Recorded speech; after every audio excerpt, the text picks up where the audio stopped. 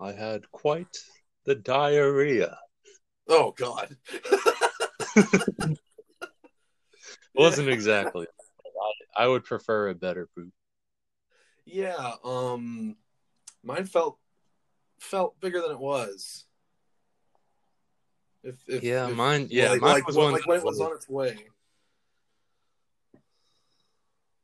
like you were worried, like, like this might just get stuck. Not necessarily. It just kind of felt like it was going to be more satisfying, and then I did it, and it was like, oh, is that all? I gotcha. Yeah, It mine was is kind of like disappointing. I was glad like there was at least a few minutes before this started because mine like after I did it I was like, oh, I gotta I gotta just breathe for a second. Got to take a few minutes to myself, have a drink. Yeah.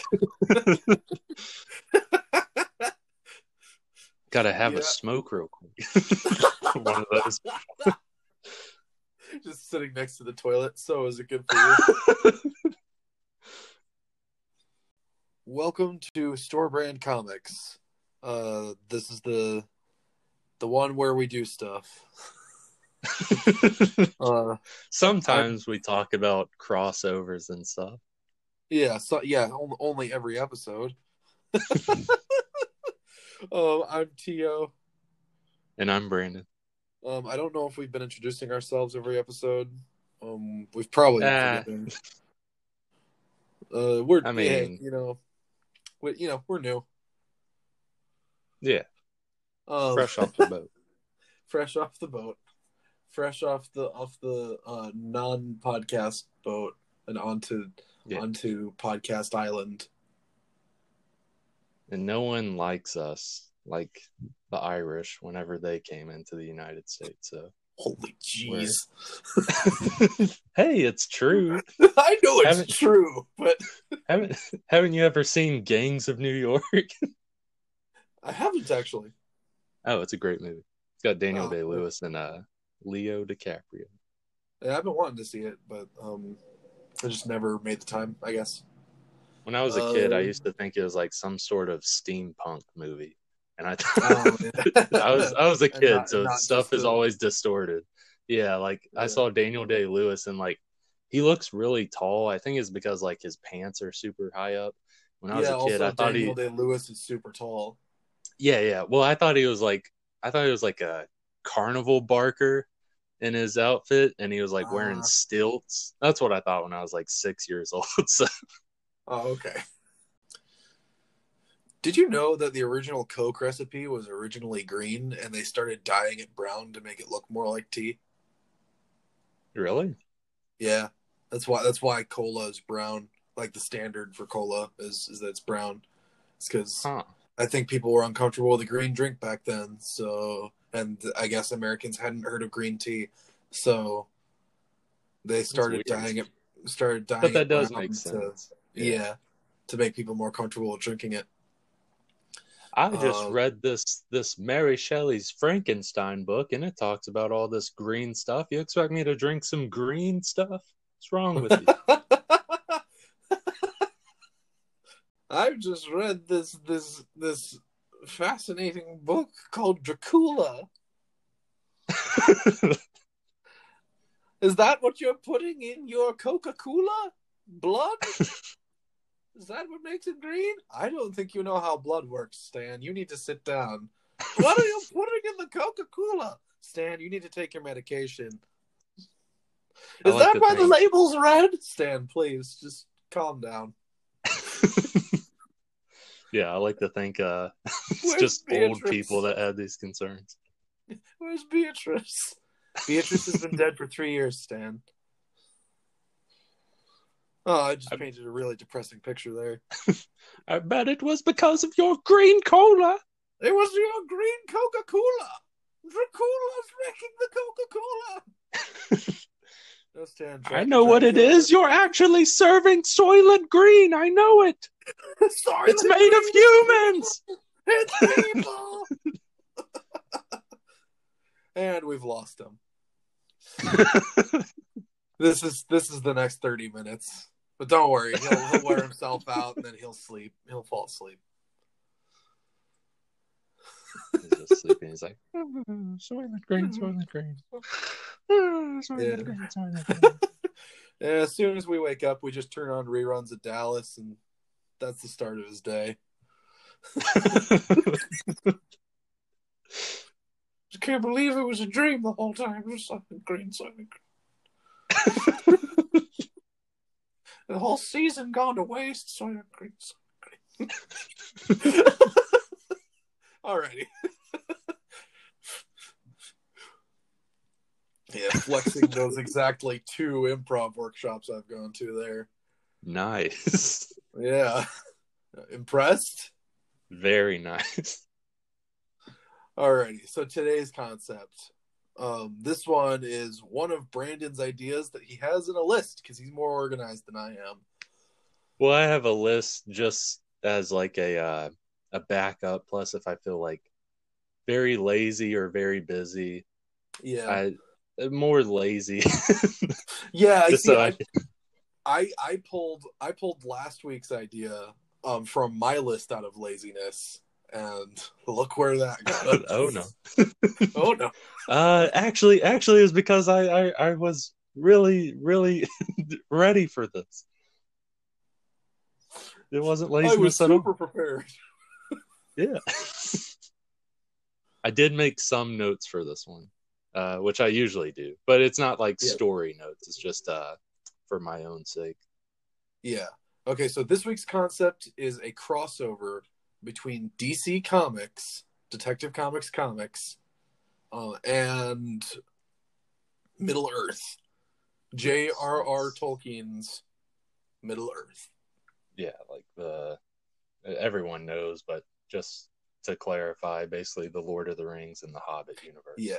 Yeah, and I was thinking actually a good starting point for the story might be right at the end of Fellowship. Okay. Because that's when like the real story kind of kicks off. Like the actual true real struggle in the War of the Ring kind of starts there. The Fellowship has like split up and the characters are at a bit of a low point, so it's easiest to insert new characters there. Yeah, that wouldn't be bad. Plus you could with that, like you could also deal with like the non-tampering aspect of it. Like it could be basically they're in this universe and they're out, kind of. Yeah. And you could like maybe that actually did happen or whatever. But it doesn't Yeah, and one thing I'm thinking is either we need to figure out some reason why Superman cannot help Sam and Frodo, or we need to just keep Superman out. Okay. Yeah, the biggest thing I was thinking about, like right off the bat when we had decided on this idea, one thing that I want to mention is that you could easily do a Lanterns crossover with Lord of the Rings, as there are different rings for the different races and kings. Like there are different rings for the different Lantern Corps and all that stuff. That can be easily done. But we just recently did that with Marvel and Lanterns crossover, so I don't really want to repeat the same thing. Plus, I don't really want to do the most obvious thing. Yeah. I feel like Clay could. But also I'd rather include Clay in our Lanterns crossovers because he's like our resident Green Lantern guy. Yeah, exactly. Yeah. Now, all that being said, that doesn't mean we can't have a couple Lantern rings in our story. I just don't want there to be all these Lantern Corps running about. Yeah, definitely. Now, one thing I was thinking is one thing that we could focus on is sort of like C-list or just low power level heroes for DC. Yes. When it comes to Instagram, that's exactly what I was thinking. Batman and Green Arrow both definitely fit. Oh my gosh. Okay, you're on the same wavelength as I am. Those were because I have like in terms of notes just like characters I wouldn't mind seeing in this. And yeah, big key players from DC, I have Batman and Green Arrow. And then as far as like some of the some of the B and C tier characters. I feel like Animal Man and Swamp Thing could both play really well in this universe. Yeah, I could see that. Yeah. Especially since there's already confirmed like a race of tree people. Swamp Thing definitely fits. Yeah. Because I described in last week's episode, I tend to think of Swamp Thing as like a wet Groot in terms of like physical makeup. So Right. So he's basically just a vine and scum based ent rather than wood and branch.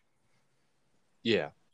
Now the thing is with this story, because you had mentioned giving it lower characters or like C-list type characters, do you want to make this kind of, because this, I mean, like if we're going the route that I think, it's not like Sauron is going to get destroyed or anything like that.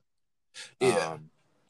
Do you want to keep it kind of low level in terms of not having a ton of characters, like not having the entire Justice League basically, or like that many characters? I mean, Yeah, I think the DC portion of our cast should definitely be controlled. okay. Yeah, Like that's what I like was a thinking. like smaller scale than your average crossover. Yeah. I Oh, feel like it okay. should be basically like a Batman, Green Arrow, and basically like Yes. Justice League Dark. Yeah, I would say yeah, that's not a bad idea because I would like to have like your lower level but like sword and shield type people. What I mean by that is like on the ground type fighting. That'd be like Batman and Green Arrow. And then Yeah. also have some magic people who can take on like people like Saruman and different stuff like that. Now I am a little wary of magic characters because the way that superhero magic works is very different from the way that Middle Earth magic works. Yeah. Because superhero magic, because it needs to be presented as more of a fantastical superpower than some unknowable force, um, tends to have fewer limitations. Like Zatanna, as long as she can say it backwards, she can do Oh, literally anything she wants. no. Yeah, Zatanna's OP. Like no, if there was Um, anyone that like what I mean by magic is like people that like have elements of magic. I'm not talking about like okay. full on sorcerers like Dr. Fate or Zatanna or anything. Yeah, I was gonna say like Doctor Fate's another one where it's like he's a little too out Yeah, there, he's and too and the overpowered for this. and the thing is, Gandalf has like immense godlike power. The reason that he rarely ever flexes that in the books or movies is because he's not there to win the war for them. He's there to guide them. Right, yeah. That's his job. So like that's like the whole reason Gandalf is like rarely uses his true power and is very limited in terms of physical participation in the Lord of the Rings story is because he's meant to be this benevolent, almost fatherly figure to all the mortals. Yeah. Um, Ooh, what if okay, it kind of what if we had two separate books but they dealt with the same universe but didn't really matter if you had to read both or not. You could read one and still enjoy it just as fine. What if we had a Batman Green Arrow crossover? That's your more, what I mean by grounded is like more human aspect of it, and they might go up against a more human foe. And then yeah. for the other one, you could have Swamp Thing and Animal Man. Okay, so basically just two-man crossovers. Yeah, because That it that seems like it'd be kind of hard to team all four of those up. But if you broke them yeah up, Batman and Green Arrow, those work together very well. And if you have Swamp Thing and Animal Man, those two work together very well. I yeah. feel like Swamp that Thing and would Animal Man be in the more better. recent comics have basically been presented as two halves of the same system. So Yeah. Yeah, I think that would probably work better. All right. Yeah, I definitely like that idea. In Batman and Green Arrow, in terms of like which group they end up with, I think probably work best with Aragorn, Legolas, and Gimli. Oh yeah, yeah, definitely. And then as for Animal Man and Swamp Thing, Uh, weirdly enough, I feel like the part of the story Pippin they in fit the best. trees. I don't know. Well, yeah, I feel like the part of the story those two would fit best into is Merry and Pippin. Yeah, yeah. Oh yeah, like yeah, like after the Ents basically accidentally rescue Merry and Pippin, Swamp yeah, Thing and Animal Man feel like they kind of fit in there. yeah, yeah, definitely. Maybe have Now the Swamp Thing thing show up is, first and Animal Man comes in a little bit later. yeah, I like that. Now the thing is, okay, do we want to address it now or later of how they get into this, or do you just want it to be like poof, they're there? Oh yeah. Yeah, oof. Oof. Had to be a real sword, didn't it? Yeah. Let's see here.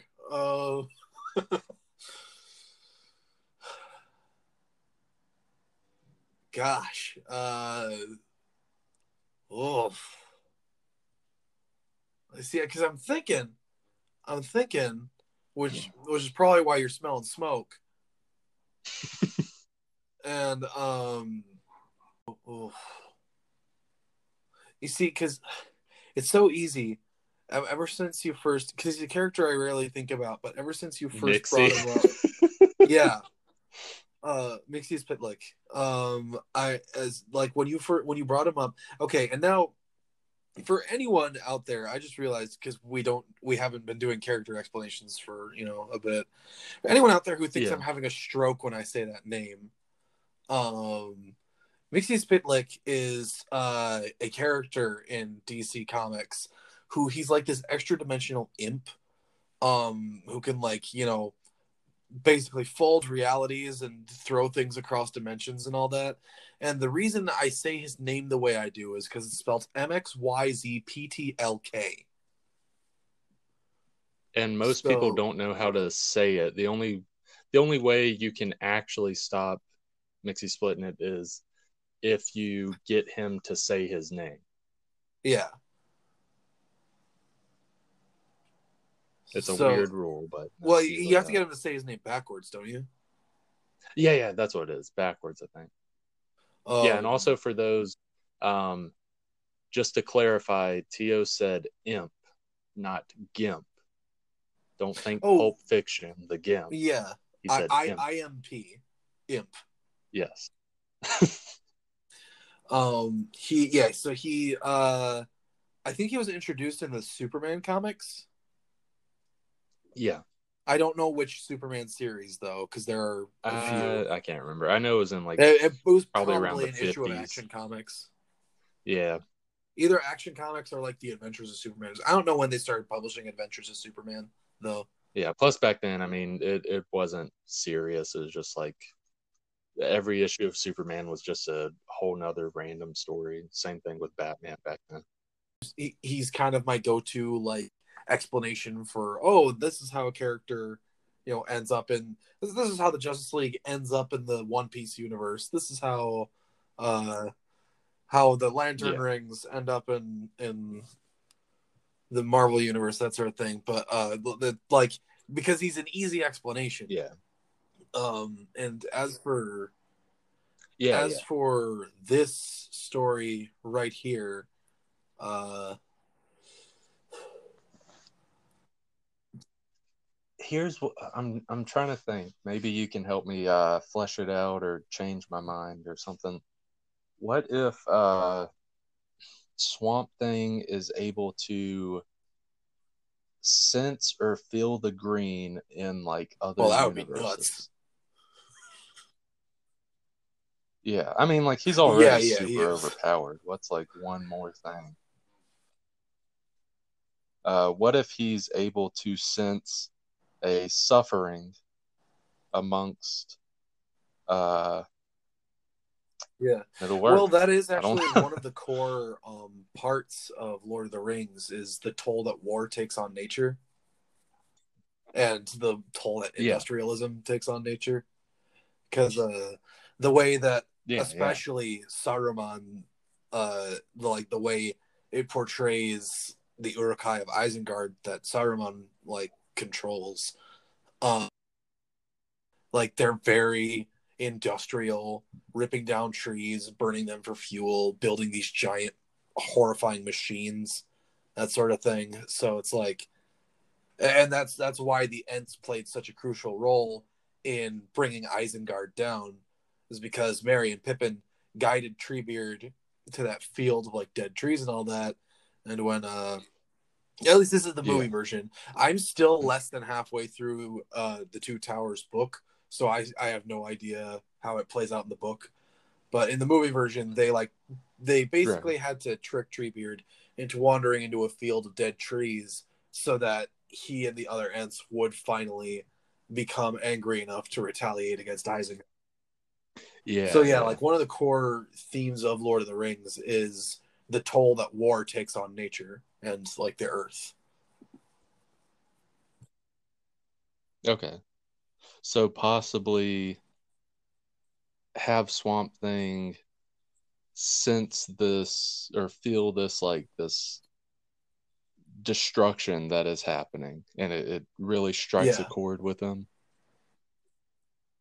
And maybe I don't want to say he can because this would make him even more overpowered. I was about to say maybe he can like use the green in other universes and basically construct a thing of himself in another how the universe. other three guys get over there?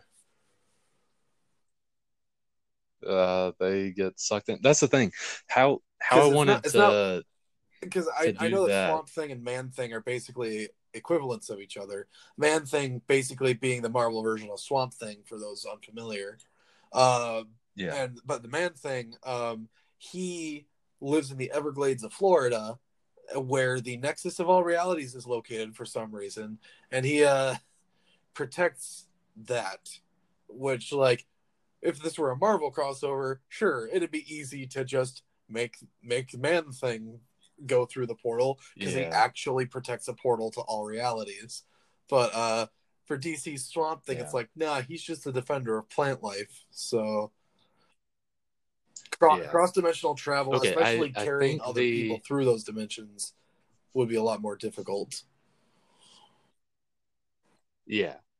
At the very least, I think we should possibly hold on to the idea that he can sense what's going on in this other universe in terms of the green and stuff. Getting there, I'm still thinking about that. One thing that I was kind of trying to think, because I would like to have one or two DC villains also get thrown into here, and the villain I would like Batman and Green Arrow, because we had mentioned like at one point they split up. Maybe whenever they do the cross-dimensional thing, which we'll get into how that happens in a second. Whenever they do the cross-dimensional thing, it puts them at separate planes. I mean, Merry and Pippin, they were away from the others, so you could basically just have the separate parties be dropped in those separate places. But what I was kind of thinking is Batman and Green Arrow's villain being Deathstroke. Maybe before they get thrown into this this different reality, maybe Batman and Green Arrow are teamed up in the DC universe and they're going after Deathstroke. And whenever they get sent to this other universe, it's all three of them. All three of them are thrown into this other universe. Deathstroke is thrown into a separate part of it. And then eventually they meet up and you'll have the fight. But the reason I say Deathstroke is I think it would be, I mean, like one, a Batman and Green Arrow Deathstroke fight would be really cool. But also, it'd be really interesting because I'm getting like old Teen Titans show vibes where Slade actually gets possessed by Trigon and all that stuff. I didn't watch a whole lot it'd of be classic very Teen interesting Titans, cartoon show, so I'm not familiar with all the storylines. Well, it'd be really interesting for Sauron using his power to, we can just say, possess Slade, or at the very least do like a Majin thing where it's like kind of a possession. And with that, like in terms of look wise, like it's Slade, but like his one eye that's showing, maybe it's like glowing red, or it's like fire coming out of it or something, like the Eye of Sauron, that sort of crap. You see, I'm not totally certain that possession is the way to go. And because here's kind of what I'm thinking.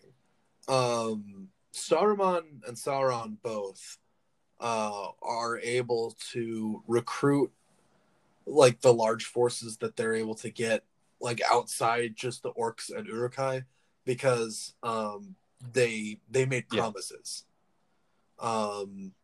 Like the reason Saruman even joined Saruman was supposed to be the White Wizard. He was supposed to be the wisest of them all, but he was seduced by Sauron's promises of shared power, which is why Gandalf had to replace him.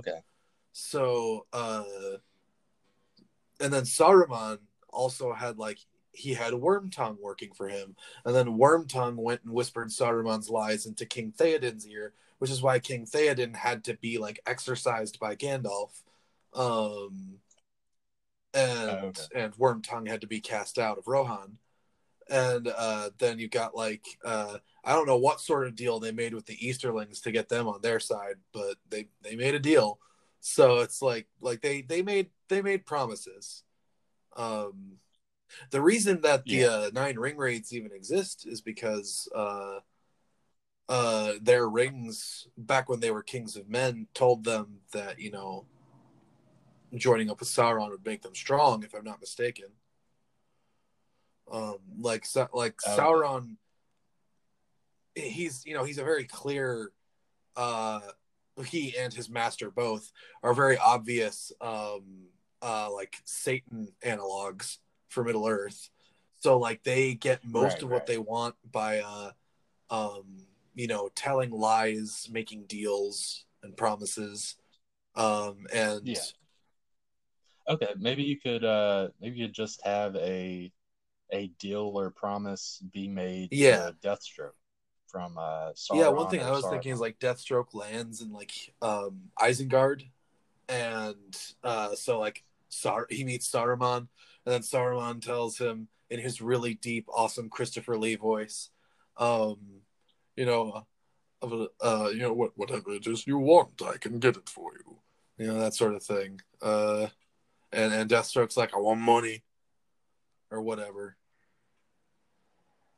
And I feel like Deathstroke, Deathstroke wouldn't really care much, because he's hey, not my world, right? So I feel like they put Saruman's white hand mark on the black half of Deathstroke's mask and send him out, because that looks cool. And he basically leads, I don't know, a troop of Uruk-hai probably. And then the Uruk-hai are why are we following a weak little man into battle? We Uruk-hai are strong, we can take care of ourselves. And maybe Deathstroke has to kill one of them to prove a point. Nuh-uh. Yeah, definitely. I won't tolerate insubordination on a mission. We're professionals. Yeah, because that's the thing. Basically, the rest of this is a mission to him. He's a mercenary. He's trying to get what he wants, and to do that, he's got to basically accomplish the mission. So that's how he sees it the rest of the way. Yeah. So that's Deathstroke's role, and then Deathstroke, going out. I feel like this story ends. I feel like this story basically is encompassed entirely within the confines of the Two Towers. I feel like it starts shortly after Fellowship ends and ends like right before Return of the King begins. I feel like it can be encompassed within the Two Towers because I feel like is it during the battle or the battle? Yeah, well, like what I'm saying is just like kind of the Two Towers in general. Like I think okay, I got you. I think it ends the Batman and Green Arrow half. I think ends with Batman and Green Arrow helping with the battle at what's that fort called? I don't know why I'm suddenly blanking on the name of this fort. Hang on. Now I have to look it up because it's annoying me. Helm's Deep. I don't know how I forgot that. Okay. Oh, the battle. Yeah, the battle I don't know how I forgot that. I remember that. So yeah, yeah, I think that Batman and Green Arrow, their half of the crossover ends at them helping with the Battle of Helm's Deep, and helping to defend all the people of Rohan against the Uruk-hai until Gandalf shows up. And then the Swamp Thing and Animal Man part, I think, ends with the Ents marching on Isengard, and Swamp Thing and Animal Man help them with that. And both of those are events that took place within the Two Towers. Yeah. Okay, so we know Swamp Thing senses it, so we have a starting point there, but actually getting there. Yeah, Swamp Thing senses it. So you get this moment where he sneaks into Animal Man's house, walks into his bedroom and nudges his shoulder, and he's like, hey, buddy. Because that's Animal Man's name, is Buddy. Buddy, wake up. And Animal Man, Buddy, starts swatting him away like it's one of his kids, because he's happily married with 2 children. Starts swatting away. He's like, go away. He's like it's one of his kids. So then Swamp Thing grabs him and shakes him and says, Buddy. And Buddy's like, what? And then he looks at him, he's like, because he wasn't expecting a big swamp monster. And Swamp Thing's like, plants are dying in other universes. Cool. Let me go back to sleep. So Buddy's like, have you been smoking any of your plants? Dude, I'm for real. It's serious. It kind of sounds like it. So he's just like, plants are dying in other universes. I need your help saving them. Okay, real quick, before we continue, I'm assuming there's been like Swamp Thing and Animal Man crossovers before. Oh yeah. Have you ever read Rotworld? Okay. Do they ever do like a crossover where Swamp Thing is like the very serious person, like basically like Drax in Guardians of the Galaxy 1? Because if you watch those movies, Drax changed a lot. But Guardians of the Galaxy 1 Drax, and then like basically a super comedic character like Animal Man. I don't think it's been done with Animal Man. Animal Man and Swamp Thing both seem to take themselves pretty seriously. I mean, I know. I was saying I know DC's more for their drama and that sort of stuff, the more soap opera type stuff. But it'd be cool to see like a crossover like that with these 2 weird characters, and just have not buddy cop, because we use that too much, but basically where like their personalities we use that one a lot, huh? Yeah. Their personalities are like very different.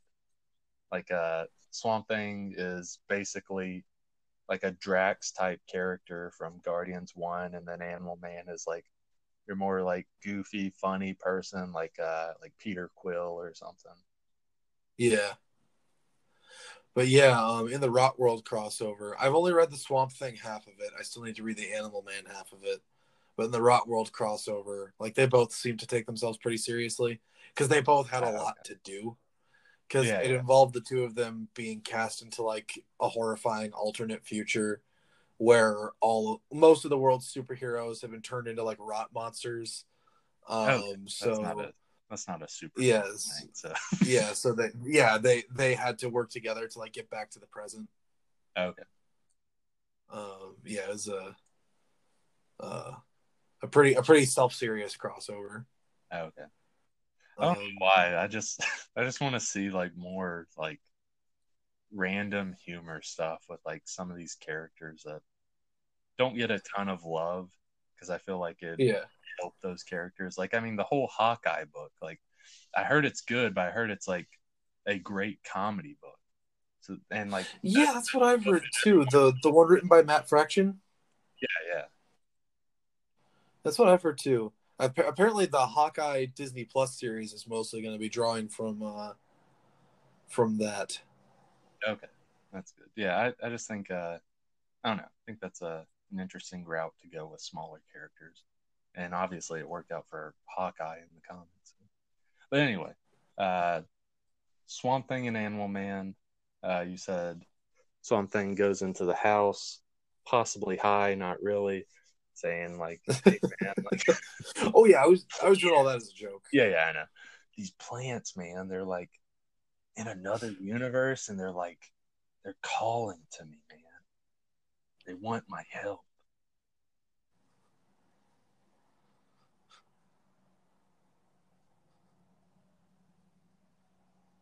Are you there? Oh yeah, I'm here. I was just wondering if there was anything more to that. Basically, the rest of it was the whole Animal Man thing, just waking up. Yeah. So I he think addresses what Animal Man about it. Swamp Thing addresses Animal Man about this. Yeah, problem. he has. He approaches him somehow. Probably like I don't know. Probably just like manifesting himself in like one of the trees or in the lawn or something. At Animal Man's house, because like I said, Animal Man is married with kids. And at the start, his kids are like one of them's like swinging on a tire swing, and like a face appears on the tree and is like, "Is your dad home?" Yeah. Well, one of the interesting things is in the New 52 series written by Jeff Lemire, probably my favorite comic book writer working today. He it's actually explains that Animal Man is not the Avatar of the Red. Instead, it's his daughter. His daughter is the Avatar of the Red, and the reason he has the powers is because he's her protector. Okay, that's pretty cool. So he basically exists to be his own daughter's bodyguard. In terms of like the cosmic balance of all things and all that. Yeah, that's an interesting storyline. I'm sure like there's a great arcs with that. Some loving moments. Yeah, I need to read more Jeff Lemire Animal Man because I've only read the first volume of it so far. So I need to read more. And I just thought about it. Jeff Lemire writing it. Oh yeah, it's got to be that's perfect book, especially if you have that father-daughter relationship, because Jeff Lemire, like half of his books deal with like a father-daughter relationship, a father-child relationship. Yeah, so like that's perfect. I've noticed it. It mostly seems to be like a father and a daughter. Does he have a daughter? I'm not entirely sure. I know he has a kid. I don't know if it's a boy or a girl, but he does do like father-son stuff here and there, like with the underwater welder and different stuff like that.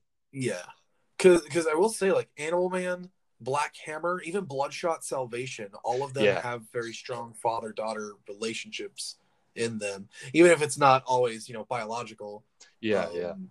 There's always some like core father-daughter relationship. Yeah, definitely a big theme you see in his books. That is interesting. It's a theme that I'm just now noticing. Like, three Jeff Lemire books on my shelf. All right, and you know what? I haven't read it yet, but Ascender. Ascender is about like Andy's daughter, isn't it's about his daughter, yeah. So it's another father-daughter relationship. Yeah.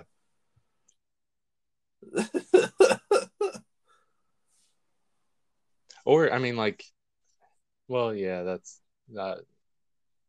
more of a brother relationship. I was about to say Andy and 1021. Yeah, Descender is more of a brother story. Yeah, but Ascender seems to be more of a fatherly one. Yeah. Okay, so but yeah, so Animal Man. So Swamp Thing like will manifest in a tree or something, and yeah, like you said, one of his kids is on the tire swing, because he has a son and a daughter. The son is older and the daughter is younger.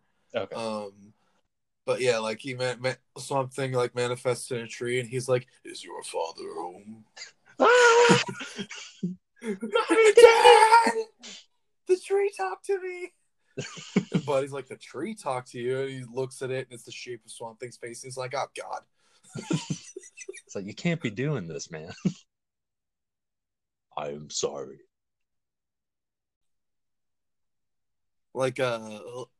After Buddy walks up to the Swamp Thing tree, and he's like, what are you doing, dude? Swamp Thing just like doesn't doesn't like Buddy's like, you can't come around manifesting in trees and scaring my kids, man. And Swamp Thing doesn't even address it. He's just like, plants in other universes are dying. Sounds good. All right, so essentially, like, he'll talk Animal Man into it. So they both find out about it. Should Batman and Green Arrow even find out about it, or do they somehow just get thrown into this universe? I think Batman and Green Arrow are better taken by surprise. And you get this moment of like Batman like kind of trying to analyze the situation, like, oh, we're in the middle of the woods. What's going on here? And Green Arrow's like, oh, we're in the middle of the woods, God. And then once they find people, it's like, oh, what just happened? We're in medieval time. It like kind of makes me think, like, slight little tangent of Batman Ninja, when Batman gets thrown in. Have you seen that? Oh yeah. Oh my gosh, you gotta see it. You need to watch it. I've not seen that one. That'd be a good animated movie to watch with her. It's so good. Alrighty. That's such a funny statement to hear without context at first. Yeah, Tio you on his YouTube channel, he watches animated movies with his mom. There's people's context. Yeah. But it is so good because like it feels very anime whenever you get into the ancient Japan world. There's a lot of anime stuff that happens in it to where you're like, oh my gosh, this is like a love letter to like comics and anime. Like it's really good. You should really watch it. Okay, you see whenever I saw trailers for it, I was thinking like, oh, they're just kind of using. Firstly, it's 3D animated. Yeah, I get that. Which was a little off-putting. It looked really good though, when you watch it. And secondly, I was thinking like, oh, I understand it's animated by a Japanese studio, but it feels like they're using anime as window dressing for a Batman story. But hearing this now, hearing that it's like it's a very anime movie, it's like, oh well, that'll be interesting to see a Batman movie. It's like within the first 5 to 10 minutes is when he's thrown into it, and the rest of it feels very much anime, and it's really good. Okay. Yeah, definitely. All right, well then I think I'll definitely give that a shot, and we might do that one for the channel. Okay, so Swamp Thing and Animal Man, they find out. So Batman, Green Arrow, and I feel like Legolas would take a look at Green Arrow's bow and be like, "What manner of bow is this? My elf eyes have never seen a bow like this. You want to cross bows?"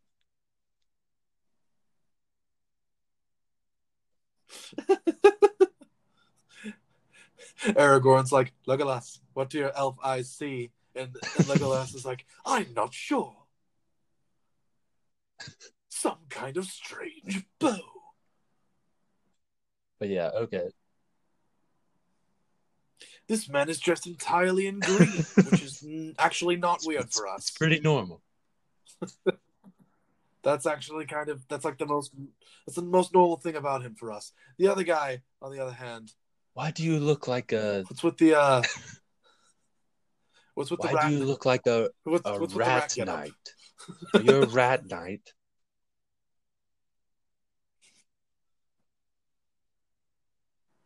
I'm Batman. Okay.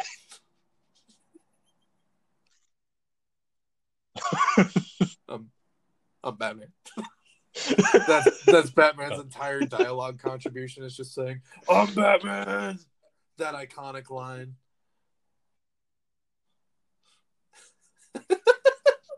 No, but okay, we need to give Batman and Green Arrow a reason to care about what Aragorn, Gimli, and Legolas are doing, like outside of trying to. Well, first we got to figure out how when they meet them, how they get poofed into this world, them and Deathstroke. So we already said they could be like going after Deathstroke when something happens, but what happens? Yeah. Oh, okay. Okay. You say your thing first. Okay. My thought is maybe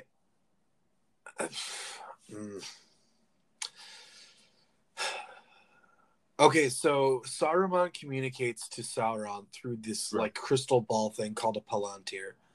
And so one thing I'm thinking is while Saruman is communicating with Sauron through this thing, Sauron reveals that the Palantir can reach across planes and you can find other right like warriors or fighters or whatever to help us with our cause. And so Saruman uses the Palantir to reach across universes, and he finds Deathstroke. And so he uses his evil bad juju magic to bring Deathstroke into the Middle Earth, but he can't do it without accidentally bringing they're like Green Arrow, they're near him or they're in the midst of a fight, that sort of thing.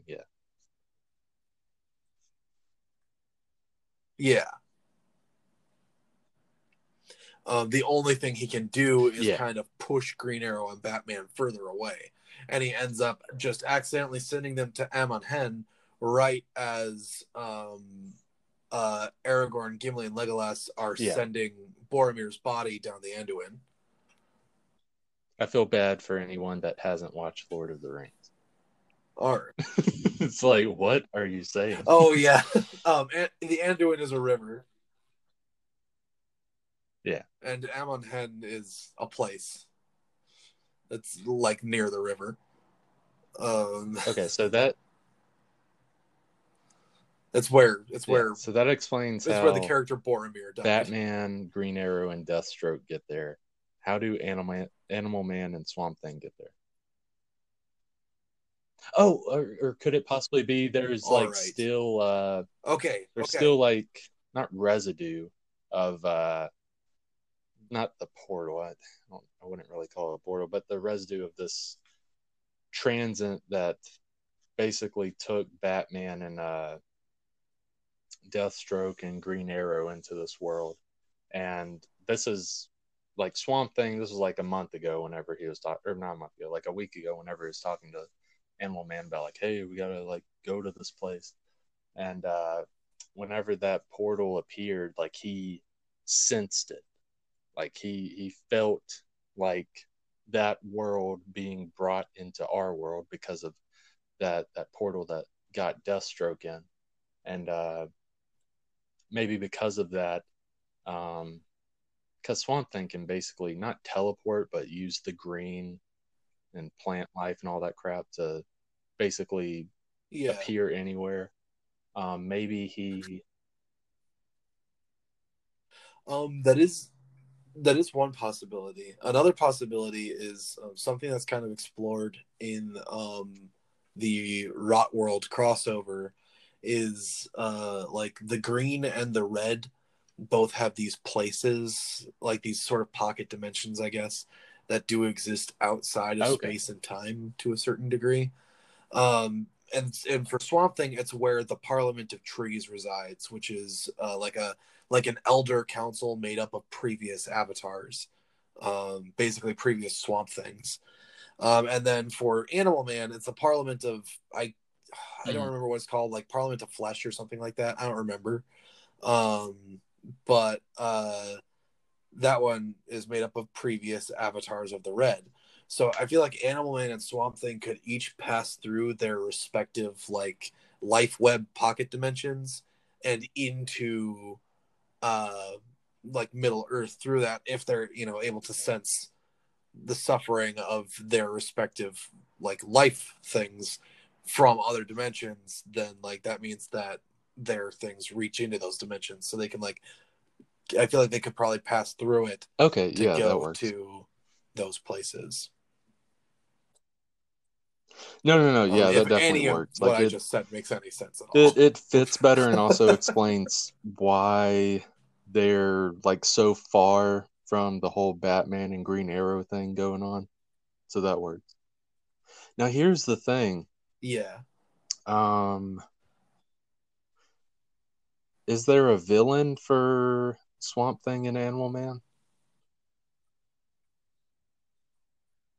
Okay. No. That yeah. There. That's the hard part there. Because the shared, they do have a shared villain in the Rot, but the Rot isn't really like one person. The Rot is, you know, a energy force. It's like it's kind of like the red and green life webs, but instead of representing life, the Rot represents death. And it's not supposed to be evil. It's just very easily corrupted by its avatars.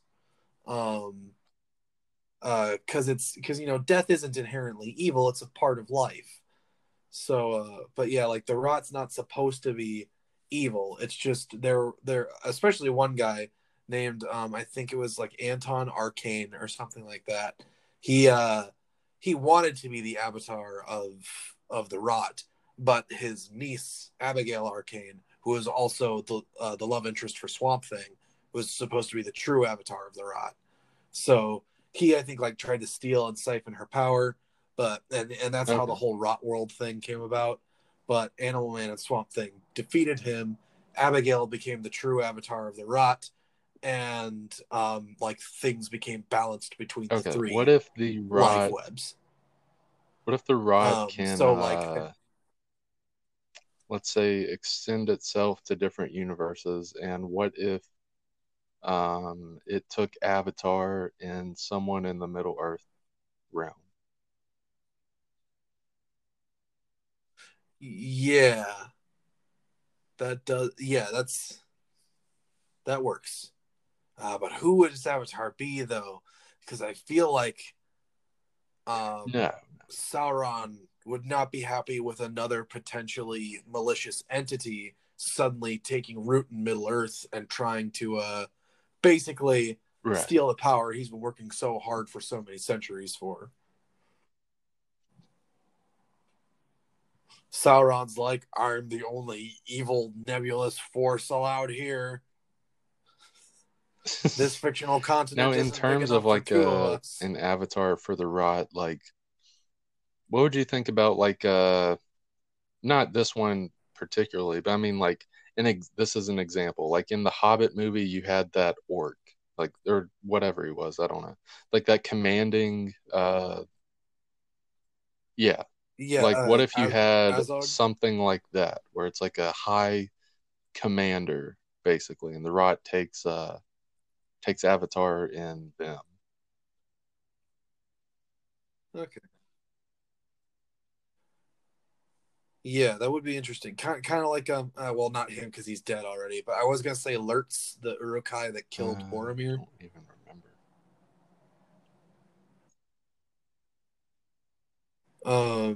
He's the guy who shot yeah, Boromir a bunch with the arrows. Swamp Thing and Animal Man, they come into this universe, to stop this rot avatar, and Batman and Green Arrow, they're in this universe just kind of trying to get their bearings because they were accidentally thrown into this universe, and then they ultimately uh, go up against Deathstroke. Yes. So I think what happens is Batman and Green Arrow show up on the banks of the Anduin River, where Aragorn, Legolas, and Gimli have just sent Boromir's body on that boat, like up the river, or down the river, whatever it would be down the river, since that's the direction it flows, I guess. And you know, they show up, and you know, there's that, you know, immediate like, oh, who are you, strangers? Yeah. I feel like especially Green Arrow would be initially put off by this. He's like, what is there, a Renaissance fair in town? Yeah. And Batman, you know, would be curious about it. Batman, I feel like if we're going with an interpretation of Batman who has his Bat computer installed in his suit, like the Arkham games, we could have him like try to contact Alfred or the Bat computer or something, and like there's just no signal. Yeah. He's got nothing but his good old fashioned detective skills and however many batarangs he packed. Yeah.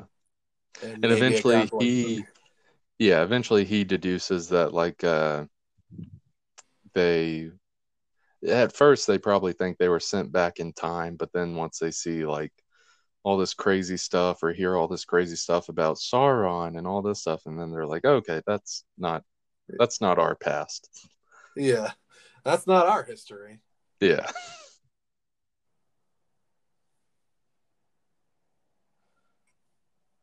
And then they get back to the present. They talk to Wonder Woman about it, and she's like, "Oh yeah, I remember hearing about that."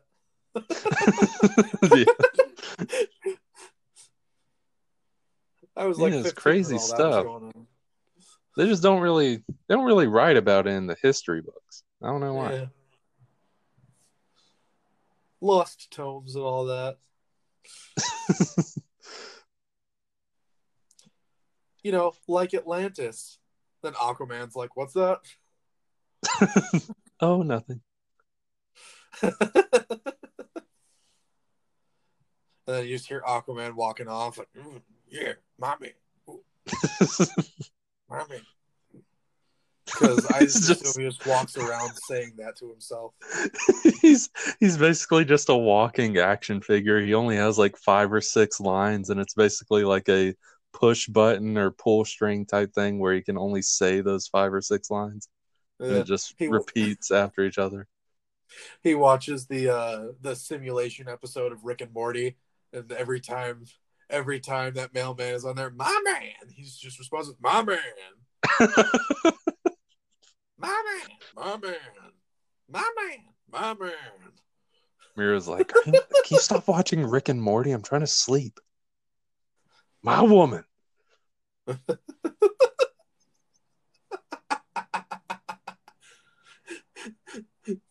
Okay, all right.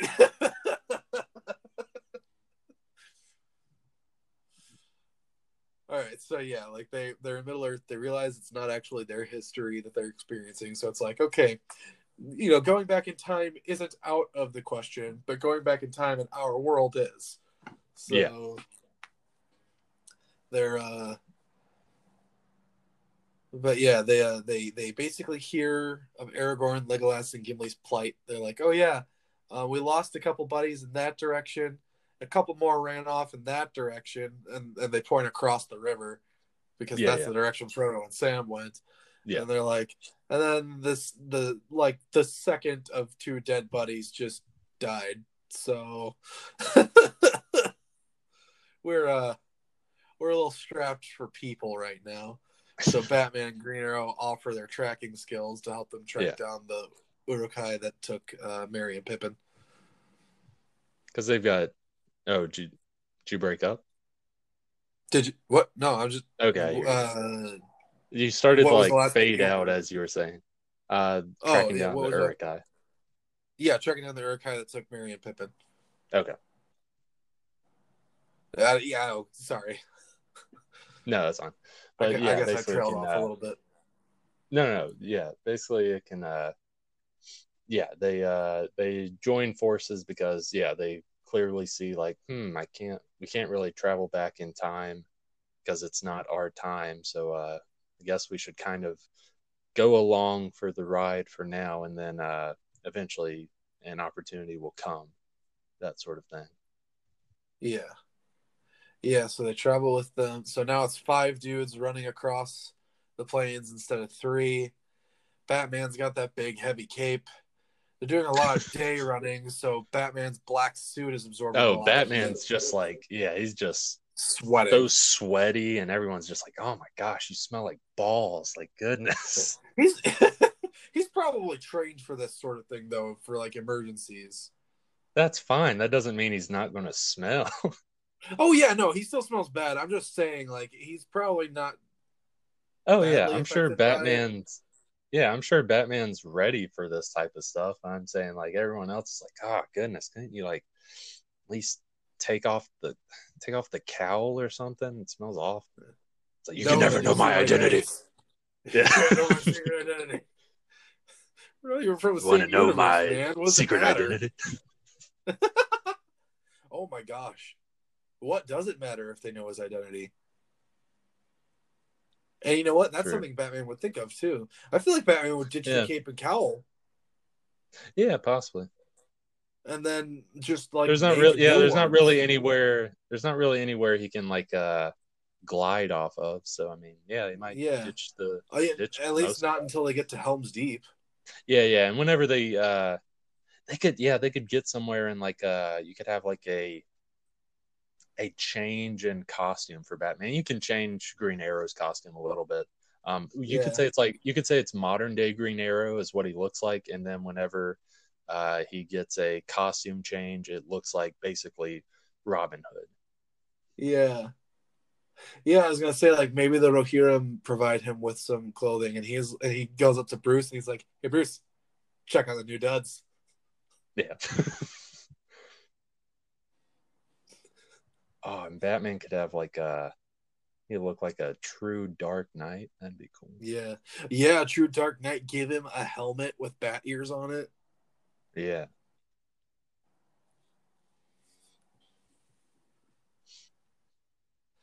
And okay, now there is one thing though. We can go with an interpretation of Green Arrow who's at least semi-comfortable killing non-human things. How do we get around Batman? Batman doesn't kill them. You could just say he stuns them. He's got all kinds of crap in his utility belt and all that stuff where he can just knock people out and stuff. Yeah, okay. Cool. But this is a war. Those orcs can, like, when they're done being stunned and knocked out, like, if they're not a dead body, they're going to get up and start stabbing. Right, but I mean, like, Batman Batman, yes, he doesn't kill, but honestly, sometimes it's like, Batman, why didn't you just kill that person? I think it would have been more humane than what you did. Batman is brutal sometimes. He can definitely incapacitate some people. Like they're lying on the ground, legs broken, sort of thing. Like you don't see it too much in modern day comics, but Batman, yeah, he's not the most careful person. Yeah. Oh yeah, he's definitely they like to play that up. Yeah, he's definitely like horrendously brutal in the Arkham games. Yeah. So yeah. Okay, so he can basically maim as many orcs as what's that? I was basically what you were saying. I could see him just incapacitating a ton of orcs. Yeah. He's free to maim as many orcs as he wants, I guess. And then like probably the humans, once the battle's over, they're just gonna go around stabbing bodies. Yeah. On the ground, just to be certain. Yeah. You're like, that dude for some reason won't kill any of these guys, so I guess we got to make sure, use hours of our time to make sure that all these bodies are just bodies. And then someone's like, Batman, like, you see they're killing them. Like, why didn't you just kill them? Like, it's the same outcome. Like, your philosophy isn't really making sense right here. Don't question me. I'm the Batman. Don't question me. If I kill a killer, the number of killers in the world stays the same. No, like you had the opportunity to kill a lot of them. That would have drastically decreased the number. What was the? Oh God! That philosophy only would works if you limit yourself to killing one person. What was that quote that he said to Ra's al Ghul in Batman Begins? Like on the train? No. It was on the train. No, on the train. I won't kill you, but I don't have to save you. Yeah, that's basically what it is. Like, what the heck are you talking about, Batman? They're still dying. I actually like that line, though. No, I'm saying like that line, like almost kind of fits with this. It's like, okay, like why aren't you saving them right now? Then they're being stabbed. Because they're bad guys. Then why didn't you kill them, Batman? Because I don't kill anybody. But you just watch people kill people. But they're bad guys. Batman, you have very flawed logic. Don't question me. I feel like Batman would be okay with letting it happen because he's clearly in a more primitive time in a world that doesn't belong to him. Like, I feel like Batman would have not a non-interventionalist like philosophy, but like I feel like he wouldn't be intrusive about it. You know what I mean? Yeah. It's like, oh, it's your world. I don't want to step on anyone's toes. Kill as you may. Yeah. I don't want to be rude or anything, so. Yeah. Like, like you have a conversation between Batman and Oliver can be like chiding Batman, like, hey, you know, they're going around stabbing bodies. Well, you know, why aren't you going and saving all those orc-looking guys? And Batman's like, have you seen the situation we're in? It's like Braveheart, if Braveheart was a Dungeons and Dragons game. But still, these are real creatures, Batman. He's like, exactly, they're creatures. They're not human. Yeah. It's like, wow, that's very prejudiced, Batman. Yeah. Or even more like, even more one-linery, you could say they're not real in our world. That's pretty messed up, Batman.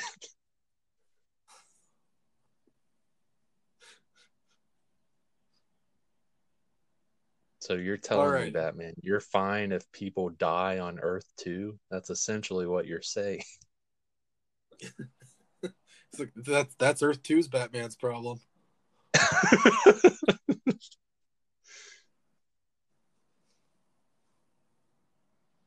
We have to establish a very pragmatically minded Batman for this to work. Yeah.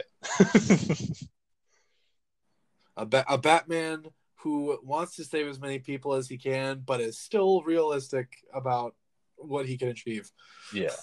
You're not going to have like a peacekeeper type Batman where he's like, guys, these edged weapons, we can't use them. You need to use like a wooden stick. Just use that. Come on, please. You know, like the old guy has, you know, the one with the beard. He just doesn't stick around. Are you talking about Gandalf? Yeah, that guy.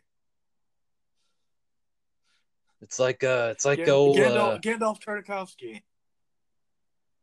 It's like old Teddy Roosevelt, his saying about carrying around a big stick. They're like, who's Teddy Roosevelt? Oh yeah. Forget that. Yeah, Batman and Green Arrow. They jog with Aragorn, Legolas, and Gimli to go after Merry and Pippin. They find the pile of burning bodies. Aragorn kicks the helmet. Viggo Mortensen breaks his toe. What was that?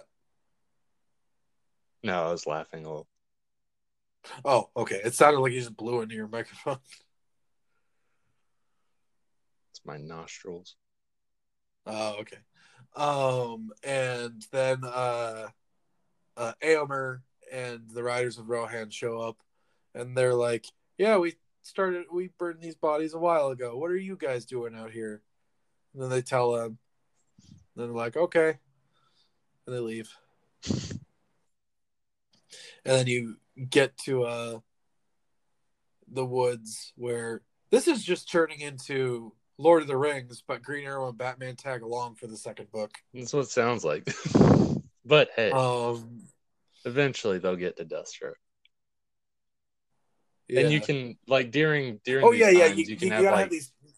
That's right. Well, during these times you can have moments. Cuts, to Deathstroke and all where that. Deathstroke is talking with Saruman. And... Yeah. Yeah. Okay. So your name's Saruman. Moments. My name's Slade. Whoa! Look at that. Both start with an S. Want to be best buds? Saruman's like, I do not have time for best buds. Want to be? Besides, my best bud is Sauron. and then the eye pops up in the Palantir, and it's like, whoa, moving a little fast there, Saruman. You don't consider us best buds? All I did was just offer you some power, man. It's like it's a business deal. And I saw how you were handling the power you had before, and I was like, hey, maybe you could handle a little bit more. But what about us being buds? Look, I've already got a best bud. And then you just hear this echo from deep within the earth of Morgoth being like, whoa, whoa, whoa, Sauron, hold on. It just keeps escalating.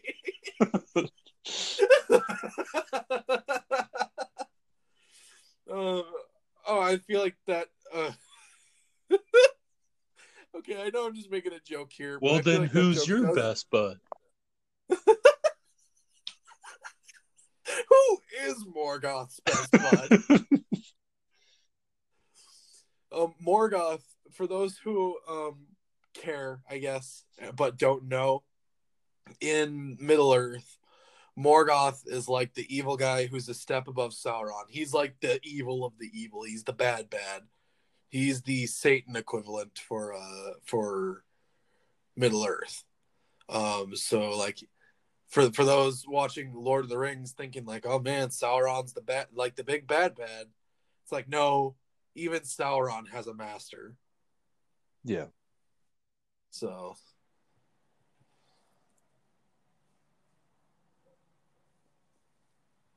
yeah, it's but yeah.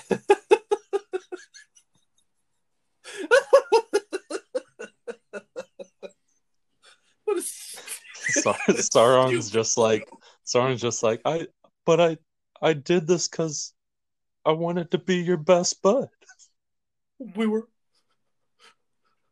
But we cuddled. All of this was for you. I thought we were going to be best bud. Just like but I did all this for you. I went against what I was just to be your best bud.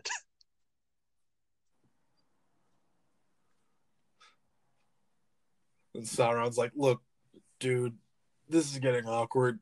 I gotta hang up. No, wait.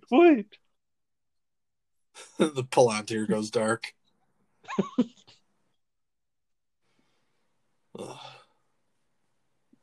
Yeah. That's what Lord of the Rings knowledge gets you, is deep, multi-layered jokes about nerdy stuff. Aren't you happy I filled my brain with this instead of world history?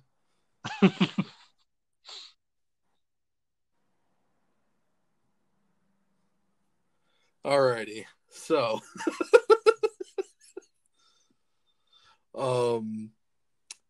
yeah, okay, so I guess, yeah, for Batman and Green Arrow's part, it's mostly going to be just like Lord of the Rings, but Batman and Green Arrow tag along. Yeah. And like the real change here is going to be Deathstroke with Saruman. Yeah. And Deathstroke gets the white handprint on the black side of his helmet. Yeah. Because it looks cool. And he goes out with his orcs, kills one of them to prove a point. And then, he goes out with the orcs, gets some drinks, goes bowling, takes some killing people. Goes clubbing with Saruman. Yeah, basically, Deathstroke is going to be the one leading the Uruk-hai across Rohan on all the raiding parties that they did. Yeah. So that when the people of Rohan are all collecting in Helm's Deep, Deathstroke is the one leading the army there, basically, instead of whichever orc it was that did it in the books and movies. And you get that bit where, so by this point, Batman and Green Arrow have both met Gandalf the White. Yeah.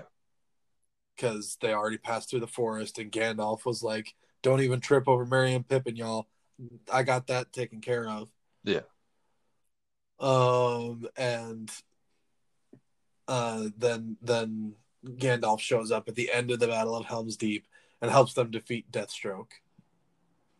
And Green Arrow and Batman are both like, wait, don't kill the leader. He's going back with us. Yeah. It's like, wait, but you were okay with everyone else dying. Yeah. But this guy, but this guy, he's in our universe. Oh, so you're saying you're only going to keep safe those that are from your universe? You're okay with killing others in other universes? Look, Gandalf, it's complicated. All right.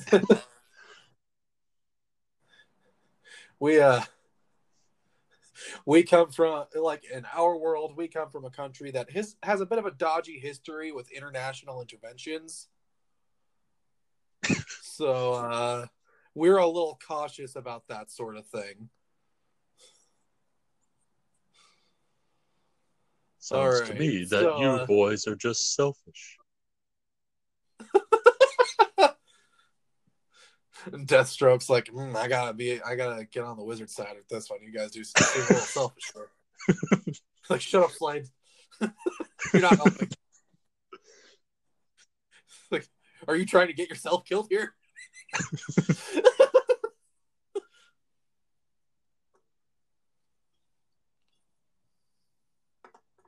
All right, so it's super uninteresting, but I feel like that is the Batman and Green Arrow have taken care of. Yeah. I mean, in terms of details, you always have your talking points where you got your Green Arrow and Legolas, they have their talk, that sort of crap. That's just the inner details. In terms of plot, we covered that.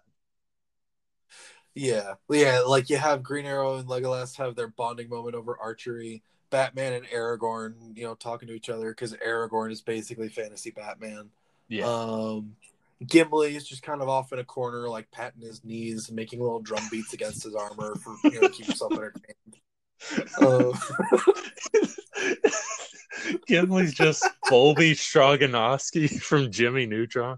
Slap, slap, slap, clap, clap, clap, slap, slap, slap, clap, clap, clap. Everybody.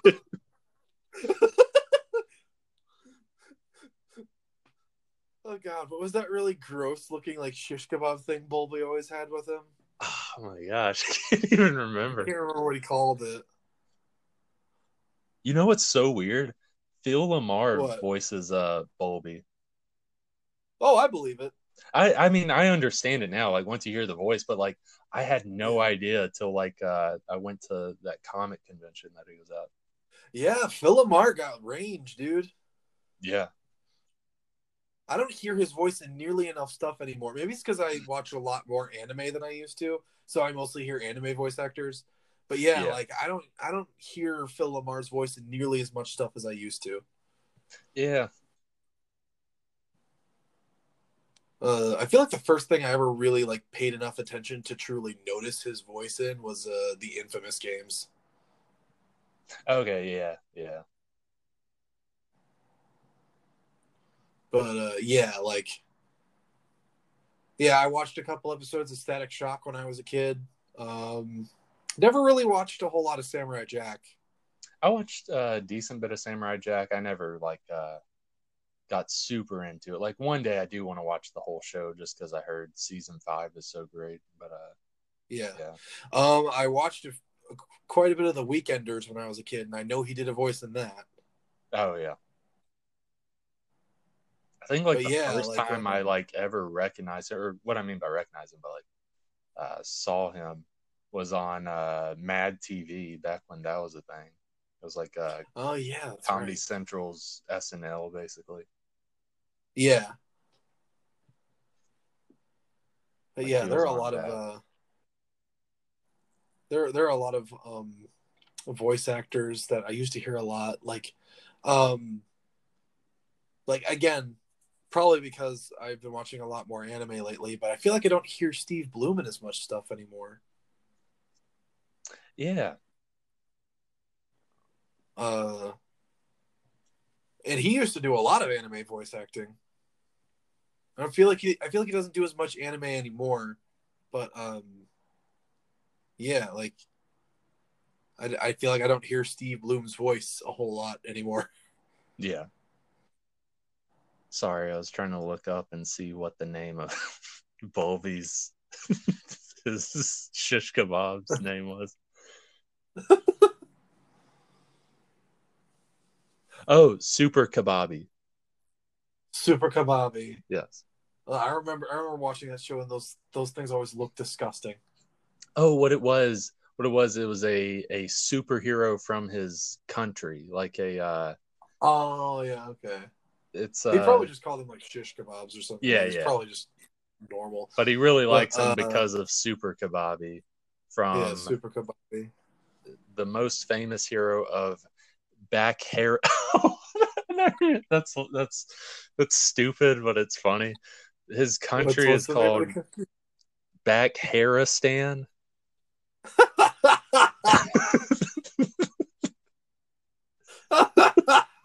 It's so stupid, but it's so good.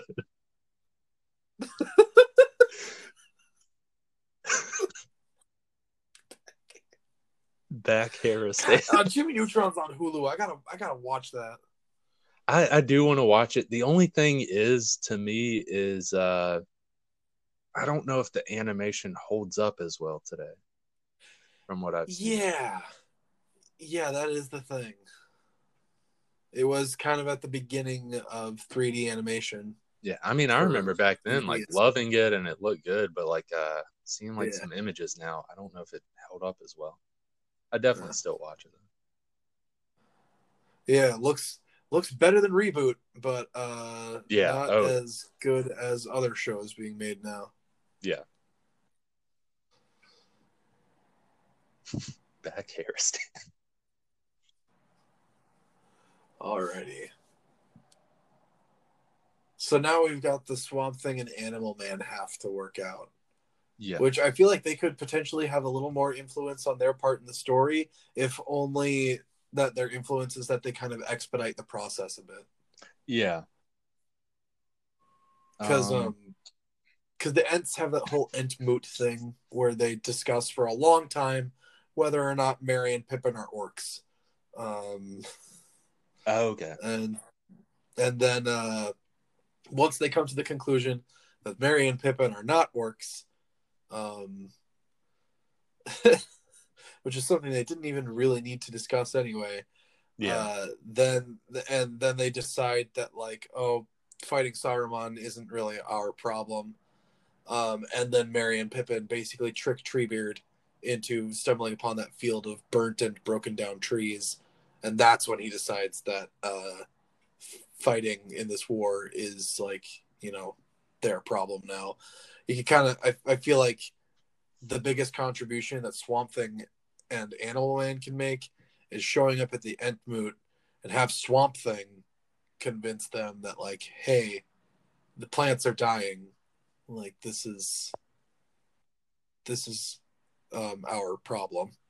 Yeah, definitely. Yeah, he could definitely help speed that along. But yeah, as like other than that though, I don't know what could really be done. Like, yeah, Swamp Thing and Animal Man could lead the charge. Um, Maybe Animal Man could channel the power of some Middle Earth animals, since he would be connected to Middle Earth's life web. Okay, yeah. So, like, the strength of an Oliphant, which is a really, really, really, really big elephant. Okay. And use Which that would use make that in him, like the battle or yeah, like it okay. would make him ungodly strong. Yeah. Because it's basically an elephant that's the size of a large building. Right. Like I think, like, basically imagine the big four-legged walkers from Star Wars. Yeah, basically that. Like that. That's about how big I think the average Oliphant is. Okay. You could give him the speed of a warg, which is those like evil wolf things that the orcs sometimes ride on. Yeah, yeah. Um, he could fly like a bird. There are a lot of bird. There are a lot of birds in Middle Earth. Isn't there like There's griffins or something? um, I don't think there are griffins. Or maybe not But griffins, there are the eagles. fly like the giant eagle. I don't know. Yeah, The yeah, there big are the eagle. eagles. If you want to go, because I think both the Oliphants and the wargs I think are technically considered like bad animals, or at least they're used by the bad guys. Right. Um, so if you want to continue with that trend of him being able to tap into bad animal energy, you can fly like a Krebine, which is like those crow things that serve as spies for Saruman. Okay. Um, but then again, I don't really think there's too much of a distinction between an eagle and a Krebine besides like size and species. Yeah. That's fine. They're both birds, so it's like, hey, fly like a flying thing. Yeah. So basically in Uh, this battle, Swamp Thing and Animal Man will serve as like heavy hitters, like yeah, amongst the battle, as well as like them eventually going up against the Avatar of the Rod, being like a commander of the yeah, Orc, and then and and oh, go ahead. one thing the Swamp Thing can do, that is just a little bit like it's more of a flavor difference than anything else. But like as they are taking this land back from the orcs, Swamp Thing can basically revive plant life as they go. Like he can spread his vines around and grow new trees. Like just instantly take the land that it took the orcs so many months to claim from nature Okay, back from them yeah, instantly. yeah, So like you can see immediately that the orcs are losing ground.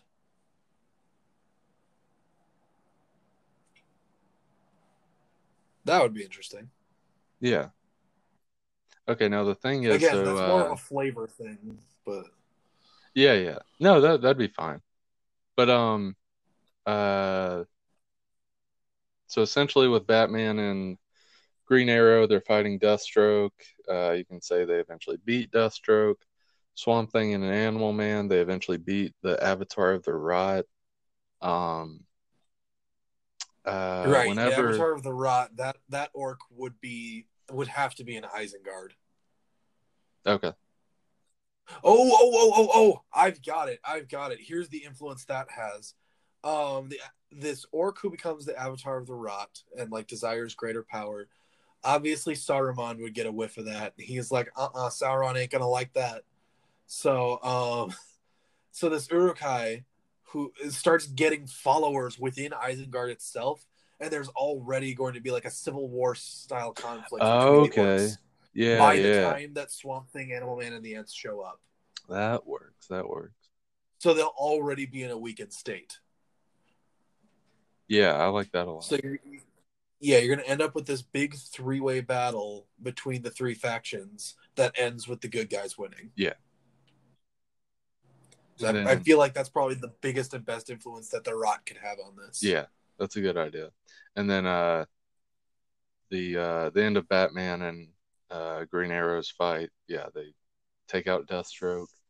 They get Yeah. him, and then at some point, do like I once the fighting's over, do they all see each other? Like Batman and Green Arrow see Swamp Thing and Animal Man? Because I'm trying to think in terms um of them getting out. Like Swamp Thing and Animal Man, they're good. They can get out. In terms of Batman and Green Arrow, I feel like it'd have to be through Swamp Thing and Animal Man. yeah. Or maybe Gandalf can sense like Saruman's Oh magic on yeah, them, like that Saruman brought them there, and he could just dispel it, being the new White Wizard and all that. yeah. I didn't even think about that. Yeah, that works. He could just be like, "All right, go back to your world. Yeah, yeah, that actually works. You don't belong here." Okay, I also feel like going backwards a little bit, Deathstroke needs a sword fight with Aragorn Yeah, yeah, at some point. Like Deathstroke and Aragorn face off one on one for at least a little bit. That's something that I just thought of now. That's like, yeah, Deathstroke uses swords, doesn't he? So yeah. Like that could be in the middle of the Helm's Deep battle, like you see them two yeah, fight, and like any battle, like it's basically not comparing a battle to a dance, but when you're dancing, you can always like break off, and then you have a new dance partner, basically, like almost that sense with the yeah, battle.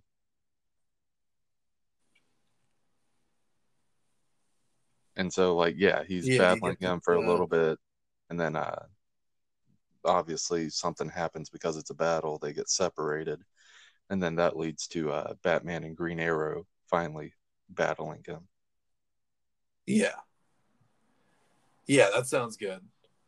All right, so yeah, so basically, the Batman and Green Arrow half is just pretty much Aragorn, Legolas, and Gimli's participation in the Two Towers, plus a couple cool DC characters with some extra fight scenes in there. Yeah, And then Swamp Thing and Animal Man's is drastically different, mostly because of the villain that's involved. yeah, yeah,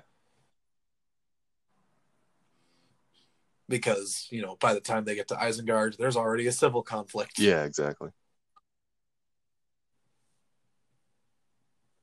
Alrighty. So yeah, and then Swamp Thing and Animal Man, once they help retake Isengard from Saruman, they go back to the DC universe through their respective like life web dimensions, Yeah, whatever you want to call those. And Batman, Green Arrow, and Deathstroke all get to go home because Gandalf sends them home. yeah, And he has the power to do that because he's Gandalf. And yeah, Gandalf is better than Dumbledore. Fight me. That's right, I said it. All you Harry Potter nerds out there, you Potterheads. There's a well, reason that your fandom name is a drug reference. well, Tolkien, because he's long gone, can't change the lore as often as Yeah, Rowling. yeah. Tolkien can't tweet and actively make his own series worse. Yeah, So, you know, there is that too. yeah, Tolkien can't keep going back and being like, oh, wait, no, actually, I think I want to, tweak this, change that. I know the books are already published, but, yeah, and no, like also, like half of Tolkien's work was published after he was already dead. yeah, exactly. So, it's like that's extra. You can't change this. Yeah. I mean, like the best things I've seen on the Rollin thing in terms of like comedy or skits is that Pro ZD video and then Yeah. the Gus Johnson video. If you haven't seen that, it's pretty good. Oh, I haven't seen that one. Yeah, it's pretty good. It's it's basically just showing how it shines a light on like how weird it is that she's changing all that stuff. Yeah. So yeah. So I feel like that's probably this week. So, Brandon, is there anything you would like to plug or recommend? In terms of plugging, you can check out my stuff at Dismay Comics on Instagram and Facebook. That's DISMAY Comics. Um, Indie Comics and all that crap. And then in terms of recommendations, I was actually trying to research some stuff a second ago because want to actually have good recommendations and not something super random, as I usually do. As we mentioned before, if you like Lord of the Rings stuff, which I assume if you do, you've probably already played these games, but definitely play the Shadow of Mordor or the Middle Earth games, the Shadow of Mordor and the Shadow of War games. I mentioned earlier in the podcast that they're super cheap. The Xbox and PS4 prices are basically the same. So it's basically $10 for the first one and $5 for the other one pre-owned. You don't have to keep buying $60 games. There's a ton of great games that are super cheap that you probably missed out on in the past few years.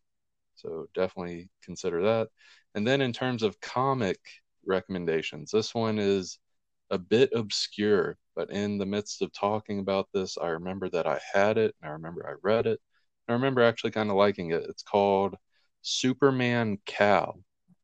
And what it is, it's an Elseworlds book back when DC did Elseworlds, and now they started up. It's called Black Label, but it's basically Elseworlds. Superman Cal is basically the Superman story but what if Superman was sent into medieval times? What if everything happened during the medieval times? You had the destruction of Krypton and the rocket goes, but I mean, the destruction of Krypton was 1,000 years before, so you're in the medieval ages, and it's a pretty good story. You have your Lois Lane type character in it. You have a Lex Luthor type character in it. All takes place in medieval times. It's a pretty good book, and I want to recommend it because it seems like DC doesn't care about it or they just forgot about it because it's on Comixology, but in terms of physically getting it, there's not a reprint of it or anything. To actually get it, you have to buy the original 1995 book, which isn't that expensive. You can go on Amazon to find it.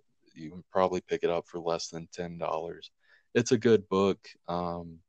I highly recommend it if you're into the different type of stories for superhero books, like different origins and stuff like that. It's pretty good. It's not the best one, but it's pretty good. And another reason I'll recommend it is it's written by Dave Gibbons, the guy, the guy that worked on Watchmen. So yeah, definitely check it out. That's pretty cool. All right. So for me, my plug is I have a YouTube channel called Store Brand Comics. It's the same as this podcast. I have some comic book videos over there, and I also have a series where I talk about animated films from all over the world with my mom, because she doesn't know a whole lot about cartoon movies, and it's something that I care about a lot. So I am experimenting on her. See how much she can handle. By the time this episode comes out,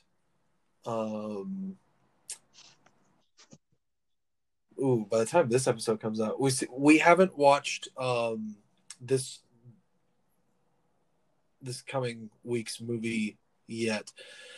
I have to remember when these get uploaded. Hang on. So by the time this episode comes out, I actually don't know quite yet what the next movie in our lineup is going to be. But I believe our most recent episode will be about...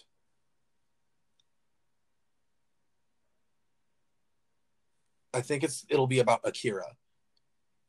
Oh yeah, that's right. I remember in your our most recent episode. If I'm remembering that correctly. I don't know. The recording and uploading schedules for this podcast and the videos I make with my mom are both very different, so it's a little hard to keep them straight. Yeah, but that sounds right, because this past week it was the One Piece movie. So then next week, I believe Akira's. Right. Yes, right. Yeah, it was. So yeah, last week's was One Piece, which I guess is this week now. Yeah. recording schedule. But yeah, so like, but for this week, our most recent one will be Akira. And I think next week it will be something different. I'm still figuring out for next week. Yeah. Because we haven't even actually watched Akira yet. Man. So, what's that? I was saying Batman Ninja.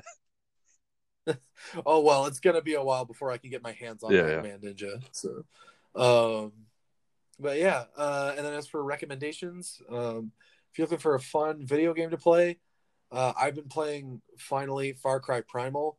It's been my dream since I was a kid to play a caveman video game, but there weren't any growing up. So I don't know why, but for some reason this game is like a dream come true for me because it's a fun caveman game.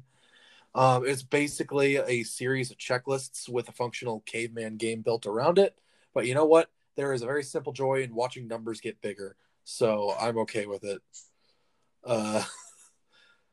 I think Far Cry Primal is pretty fun, but Far Cry is pretty much the only Ubisoft series I've ever really been able to get into.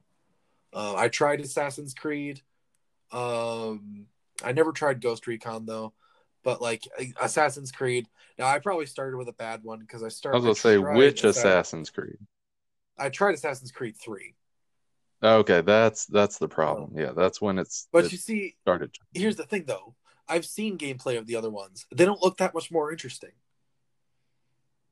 Yeah. Like I don't think Assassin's Creed is for me, but I do like Far Cry. I will say in terms of gameplay doesn't change that much in terms of each one. Yes, different time periods, different weapons and stuff, but they basically function the same way as the other one. Yeah. But in terms of story, I think they can be pretty good. But I do agree the gameplay is pretty much the same for each one. Yeah, so but I do like Far Cry, which is another one that doesn't really change mechanically from game to game, but there's just something about it that engages me more. I got you. So yeah, like Far Cry, that's pretty much the only Ubisoft series I've ever been able to get into. And then as far as a comic book recommendation, since this is a comic book show, I guess we could call it a show, right? I know there's no visual aspect to it, but yeah, okay, anyway. It's radio, basically. So yeah. We'll start doing some radio serials eventually. Oh, dude, I would love to. I have so many ideas for that. For radio serials. Yeah. Like Frosted Flakes. Oh yeah. Anyway, the Cinnamon Toast Crunch. So yeah, for comic book recommendations, since we talked about a lot of fantasy stuff with this one, I will recommend a fantasy comic book series. Rat Queens is pretty good. I think I've heard. It's about it's about like an adventuring party of 4 women who are all like different races, different classes. Okay, yeah, I've heard of this. Yeah, they're vulgar, they're rude, they drink a lot, they do drugs. They're just, they're people. So it's like it's that story of like the 4 fantasy chicks, but like they're all real women. They're not archetypes or stereotypes. So like it's a very good series. I will say though, there is one character in the main cast who frustrates me a little bit just because of her personality. She just has a sort of a personality type that I have little patience for. I'm going to look at I think the she's character like designs to see, just to guess which one. Let's see if you can guess which one it is. You might be able to. It's one of these two. It's either the black-haired girl that wears red, or it's like the big burly girl. It's the black-haired girl that wears red. Okay, I gotcha. She just has one of those personality types that's like as a character that's just like, oh, no, I do not have patience for that. You are just a frustrating character. And the thing is, a lot of them, especially like early on, a lot of like emotional narrative weight is placed on her as a character, so that gets a little annoying for me. Okay. But I like pretty much the rest of the cast. Like the dwarf girl is my favorite. But I also like dwarves. But still, like, she's awesome. I love her. But yeah, Rat Queens. I gotta say real quick, in terms of you talking about Rat Queens, another one that is very similar in style. And if you haven't read it, I definitely recommend you read it. It's not entirely for me, but I feel like you would really like it. Is Die by Image. Have you heard of that book? Oh, yeah, I have. Like it's a Robert Kirkman one, right? Yeah, yeah. Or no, it's Yeah, they like Gillen. I forgot first name. Oh, right. I was thinking of Oh, like yeah, Die I know Die what you're Guy. talking about. Yeah, it's called like Die, Die, Die. No, this Okay, yeah, one's no, called right. I Die in forgot that terms of there. yeah, this one's called Die in terms That's a of little like confusing. a like Dungeons and Dragons type die. That's what it's talking. Yeah, as in like dice. Yeah. Basically what it One is die. yeah, in the 80s, like I'll give a brief rundown. In the 80s, these teenagers, they're hanging out, and one of the friends shows them this new role-playing game. They're all into role-playing games. This one friend shows them this new role-playing game. It's like this crazy looking die kind of, and they play the game, and what it is they basically essentially get sucked into a Dungeons and Dragons type universe. And they basically have to live through that for, I can't remember how long they were in that, but when they come out, they've been missing for like a year or something. And they come out, and one of them, I think, died in the universe, so they never came back. And this isn't spoiler. This is like the first few pages of the book. Um, and they come out, and then it's like fast forward to present day, like basically 20, 30 years later.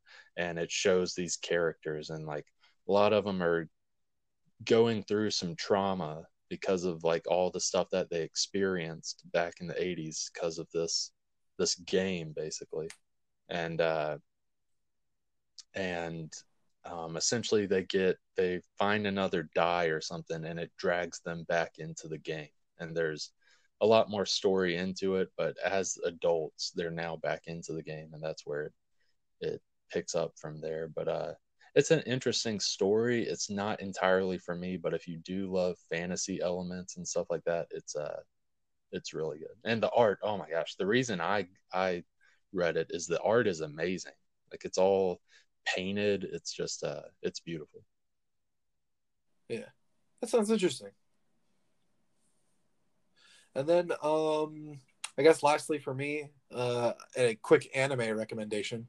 I haven't actually watched an episode yet. I just seen a couple clips online, but I've been reading the manga it's based on. And a new anime for the current season that's come out is Gleipnir, Gleipnir. And it's very edgy. It does have some adult elements to it, so be careful about that. um and it's one of those ones where it's like, if you just want like pure teenage angst and edge mixed with like very in your face violence and sexuality, then like this is the series for you. Okay. It's one of those like sort of death game anime series. But I personally have been enjoying the manga quite a bit, and the clips I've seen of like the combat animation in the show look really good. So I am planning to watch it. But yeah, Okay. if you're interested in a violent, sort of gritty but also ridiculous, uh, and kind of honestly kind of doofy series with a lot of edge, Gleipnir will probably be a good watch for you. Yeah, So that's my anime I TV googled, and the recommendation. only background I really have is this girl stepping into this giant bunny type thing. He's a dog. Okay. You uncultured swine. So, I mean, that could easily be a fox. That does not really look like a dog. Oh, that does not read fox at all. That's a dog. That's not a dog. It's a doggy. Or at least the image I'm seeing, that's not really a dog. All right. So, yeah, that's my recommendation. So yeah, this was Store Brand Comics. I'm T.O. And I'm Brandon. And we will talk to you next week. We can't see you. I was gonna say we will see you. We can't see you. I promise. Don't question it. Goodbye. Stay away from the Soylent Green. It's people. Coca-Cola's people.